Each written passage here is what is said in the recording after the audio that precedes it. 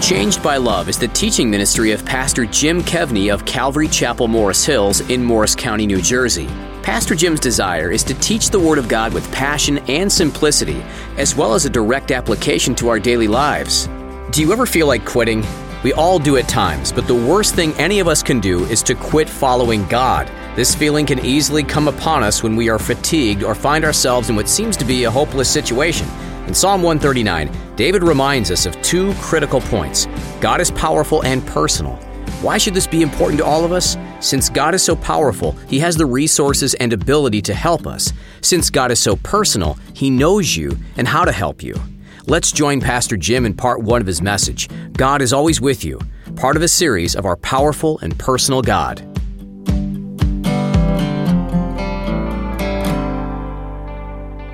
Well, these days, a lot of people are quitting. Now you say, quitting what? Quitting lots of things, some, many, even quitting God. Now, I believe it is very unwise to quit God, not because I'm a pastor, but basically mostly because of eternity, but also because of the title of our series, Our Powerful and Personal God. God is powerful. We began to talk about that last week. In other words, He has all of the resources needed to help you, and He's personal. So in other words, He knows how to help you. I don't necessarily mean He knows just how to make you comfortable, but He knows how to help us reorder our lives so it is useful and it is fulfilling without the performance pressure of the world. Psalm 139 was written by King David 1,000 years before the first Christmas morning, and today we're going to look at verses 7 through 12, which are in some ways very challenging verses. Last week we looked at God's omniscience in the first 6 verses, that in other words, God knows everything. He's even inside your head, that thoughts are as words to God. This week, we come upon another attribute of God, God's omnipresence. What does that mean? It means that God is wholly present in all places at any given moment in time. That includes nature. I believe that's why so many unbelieving people love nature, because whether they realize it or not, as Romans 1 teaches, that is God revealing Himself to people in and through creation. God declares Himself to be a spirit. That means He is everywhere and always eternally present. So the title of our message today is, God is always with you. If God, in fact, is everywhere, then God, in fact, is always with you. You say, now, okay, I get that, but why did you say that these verses are somewhat challenging? Well, because it's hard to tell how David feels about it. And maybe today it's hard to tell how you feel about it. Or maybe some moments you're glad He's with you, and other moments you're like, well, could you go just around the corner and get a cup of coffee, Jesus, and come back in a little while? Because, God is always with us. David seems to be, as we go towards the end of the psalm, in some sort of trouble. And many Bible scholars think that he's thrilled that God is with him because God will end the trouble that he's in. Others take the other side of the argument, and they think that he is not thrilled at all, that it could be maybe he finds God too restrictive. A lot of people find God too restrictive, and he wants to avoid Him. So maybe he's hiding. Maybe he's ashamed of the things that he's done in front of God. But there's a third option that most Bible scholars don't talk about, but I was kind of thinking, when I study the Bible, I think about, okay, here's the problem that the Bible writer is going through, and here's how God answers it. But where are we today? And I think maybe there's a third option that I didn't really see Bible scholars talking about, is maybe David is like many of us today. Some of us have, or we have already, or we're starting to think, maybe it would be easier if I just gave up. Maybe it would be easier if I just gave up following God did my own thing and figured, well, I said my prayer. I invited Jesus into my heart. I'm a made man, like the mafia or something like that. And why bother to walk with God?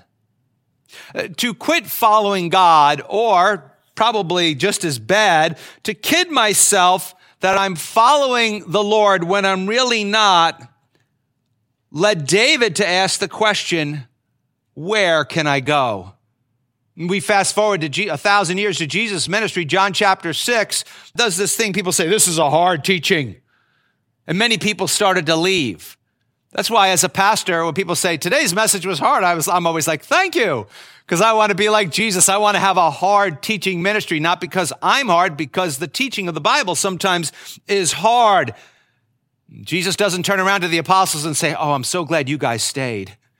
He actually turns around to them and says, hey, you guys want to go too?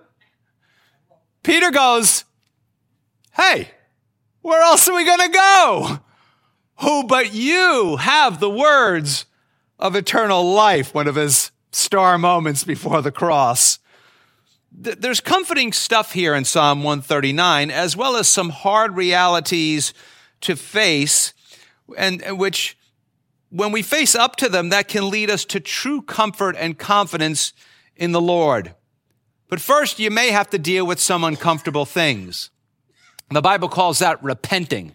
Sometimes we hear some things in the Bible and we're like, oh, that made me feel bad. And we think that's a bad thing. That's not necessarily a bad thing. I'm not talking about a hyperactive conscience, but usually sometimes you say something and all the people who aren't doing that way think they're doing it that. And the people who are doing that are like, oh, that's not me.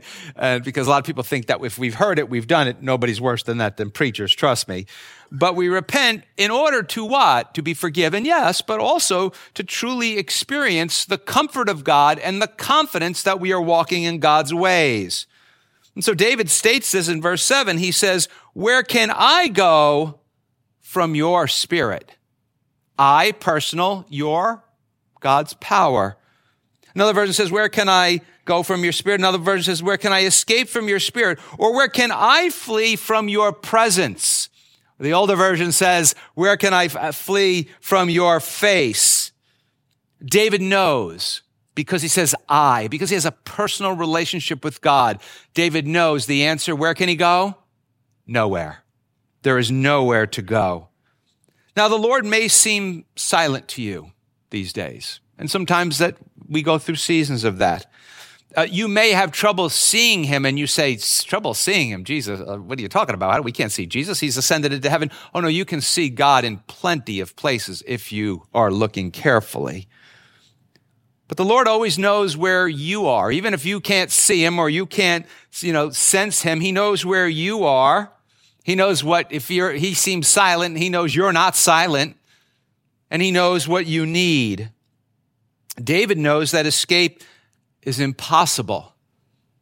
And deep down, deep down, don't we all know that?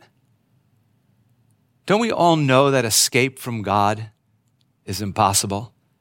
If you're here or you're somewhere else in the building, you're watching online and you're not a follower of Jesus, thank you for joining us. You know that deep down, don't you? That you can't escape God. Which means that when we think of God always being with us, our relationship and the depth of our relationship determines how we feel about it. Every night when I go home, from work, I feel a special joy when I pull into my driveway when I see Pam's car. Because of the depth of our relationship, I'm like, oh, she's home. When I don't see our car, I'm like, where's that woman? No, I don't think that. But I'm just saddened. I'm like, oh, she's not home. She's not home. In other words, God wants us to have a relationship with him that we're glad that he's always with us. But the truth of the matter is sometimes kids run away from their parents. Isn't that true? I remember one time I was a little kid, I was madder than a hornet at my mom. And I had a whole bunch of woods in back of my house. And back then you didn't worry about, getting tick bites and mosquito bites, and my whole body was full of mosquito bites and bruises and stuff like that. I mean, we would check for ticks and stuff like that. And I would go away for hours at a time. So I was madder than a hornet at my mom. So I packed my bag and I ran away. And I came back a few hours later, and my mom said, "Did you have fun playing in the woods?" I said, "I didn't play. It was not playing in the woods. I ran away." My mother went, "Oh, wash up. Dinner will be ready soon." It's like she didn't even care. And sometimes we run away from God. But David is saying when it comes to God, he doesn't ask you where you were or where you are. If he does, it's a rhetorical question. You can't hide. You can't get away from his inviting love. You can't get away from him constantly asking you to come to him or to return to him. And the text says, "Where can I go?" In verse 7 here.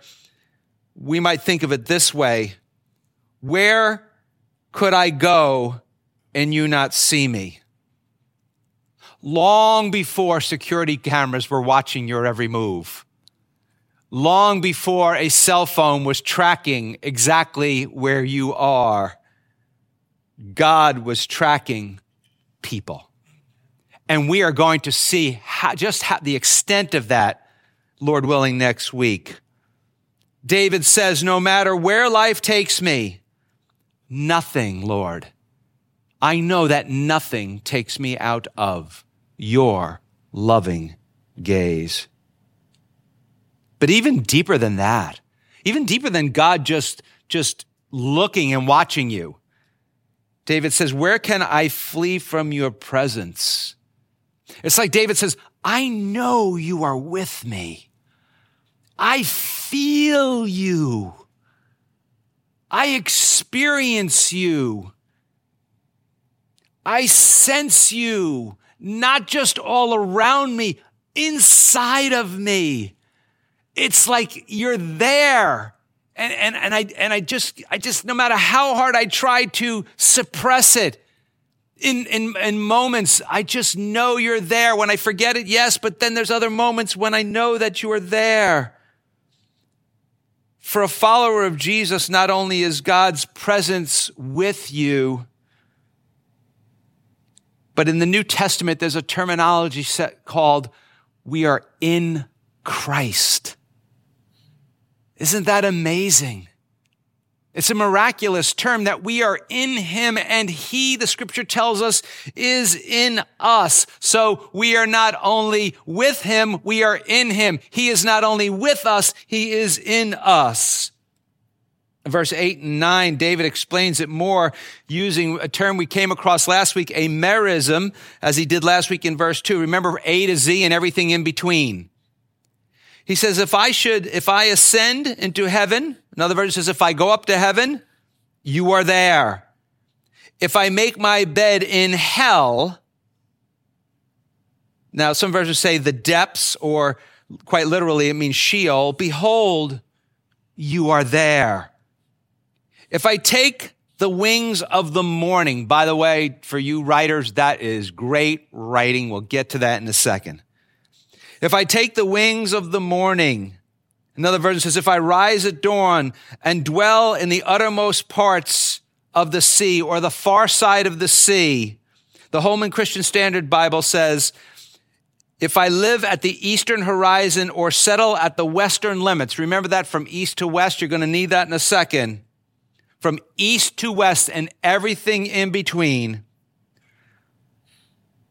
Once again, he's telling us, God's abilities are incredible. Yet when he continues to use the word I, he tells us just how personally he thinks about God.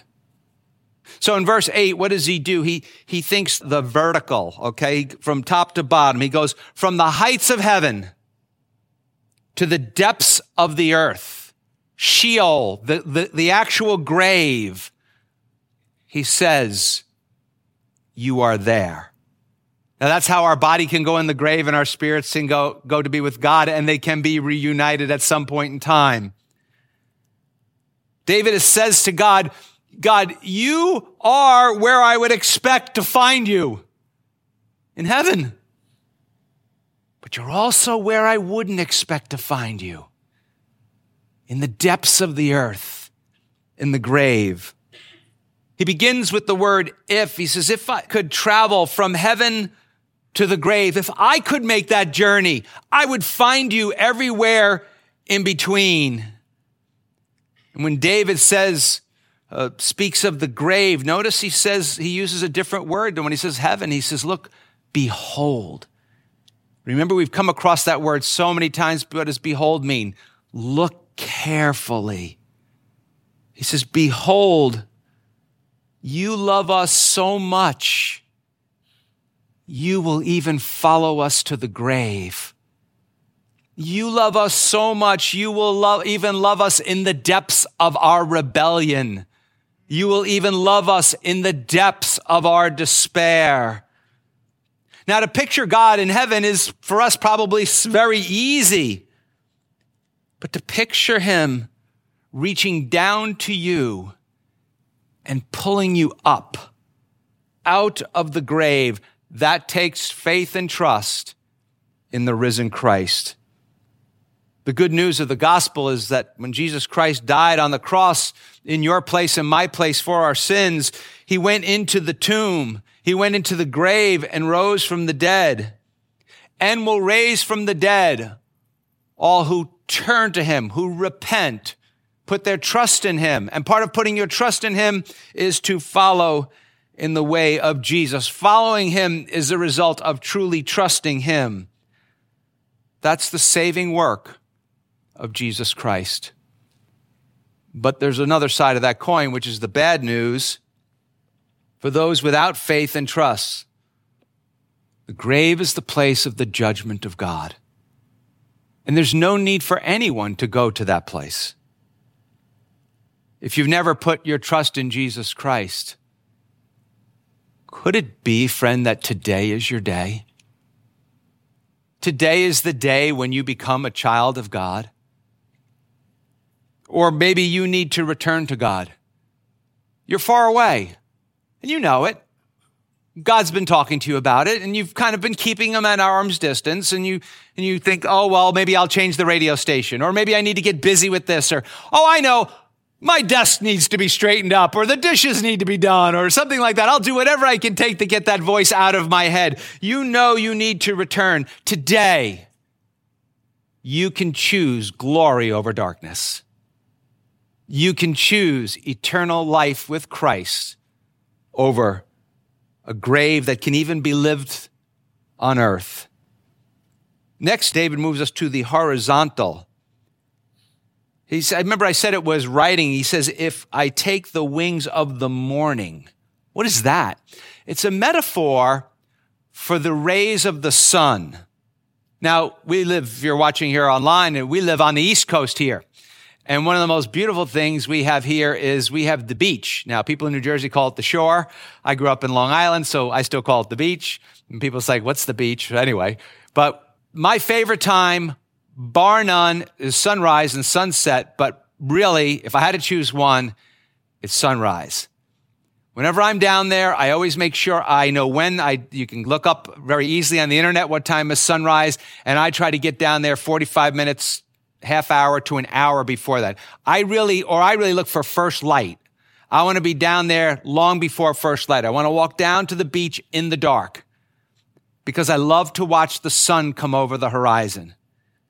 Now, you know it is so far away, but you know how the sun comes up, and what do the rays of the sun do? They shoot right across that water, don't they? That's exactly what he's saying. It's the speed of light. And so David is saying, if I could move like that, you would still be there. If I could get on a supersonic jet or get on a rocket ship and just go clear across the world from east to west, you would be there when I take off, and you would be there when I land. You would be there when I take off, and you would be there when I crash. That's how incredible you are. Now, this should bring great comfort to us. Maybe you're trying to follow Jesus and you feel like your world is just spinning out of control. Everything is just bad news and we call it bad luck. Or maybe life is just moving so fast. You're sitting here today and you go like, I was just in church yesterday. What is this? Remember, whether it's spinning out of control or it's going so fast, you can't seem to control anything, the Lord is with you. What a tremendous concept this is, whether it is you're trying to think about what is the next step of faith in your life or you're running from the Lord, no matter what, when you arrive, Jesus will be there. That's why I always say that a lot of times to come to Jesus Christ, you need to get to the bottom of the barrel. And then guess who's the only guy there waiting for you? Jesus Christ. People say to me, Pastor Jim, I feel like I'm at the end of my rope. Well, they're not Christians. I go, okay, let's grease that rope and get you to the bottom of the barrel because that's where you're going to meet Jesus. Beautiful concept. It was about this time 34 years ago. In fact, it may have been this very weekend or probably last weekend that someone invited me for the first time in my life to a church like ours. And I heard God speak to me as a man taught the Bible. Now, it wasn't an audible voice, but I knew it wasn't my head. And I knew it wasn't the guys talking. There was just another voice inside of my head. So I kept going back to church, but I was also quite the party animal. So I went on kind of the every other week routine, the hangover not too bad. I went to church, the hangover really bad. I didn't go to church. I was trying to live this way. We call it 1 foot in the world and 1 foot in the kingdom. If you're living that way, let me give you a bit of advice. The reason I said that the Lord knows that your rocket might crash is your rocket is going to crash. The Bible calls it being a double-minded man, and it makes you completely unstable, the scripture teaches. Book of James, if you don't believe me. And so this James was double-minded. And some people, whenever I say I'm James, my name is James, people go, no, your name is Jim. No, it's actually James.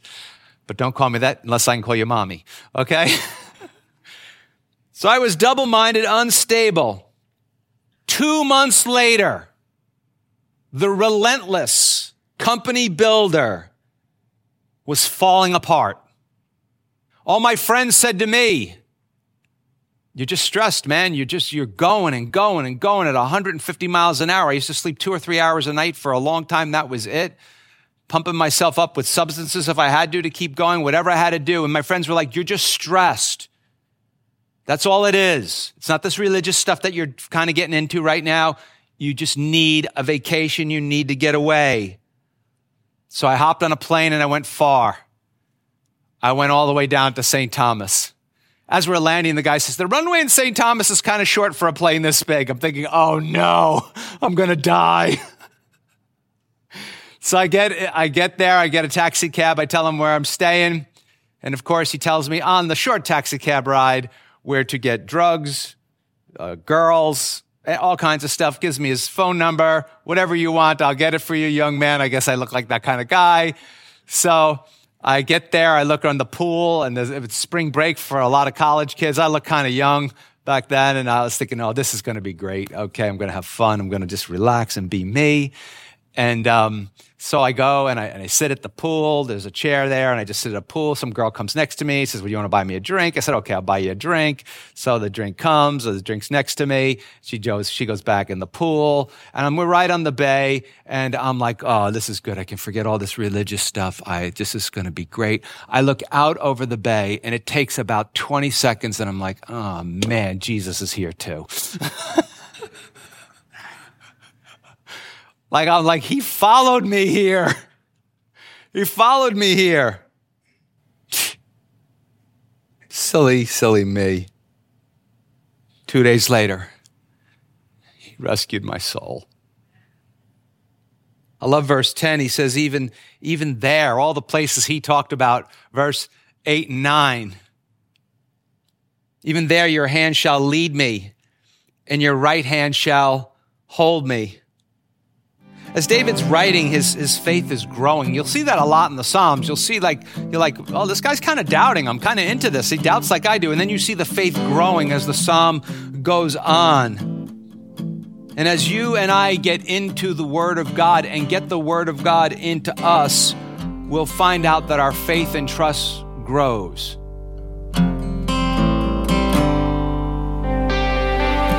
Changed by Love with Pastor Jim Kevney of Calvary Chapel, Morris Hills in Morris County, New Jersey. Changed by Love brings you the great hope of the gospel to equip you to reach others with this transforming message. In a world filled with fear and mistrust, Pastor Jim provides the path to freedom in a clear and transparent style. Changed by Love needs your help to reach thousands, including your friends and neighbors.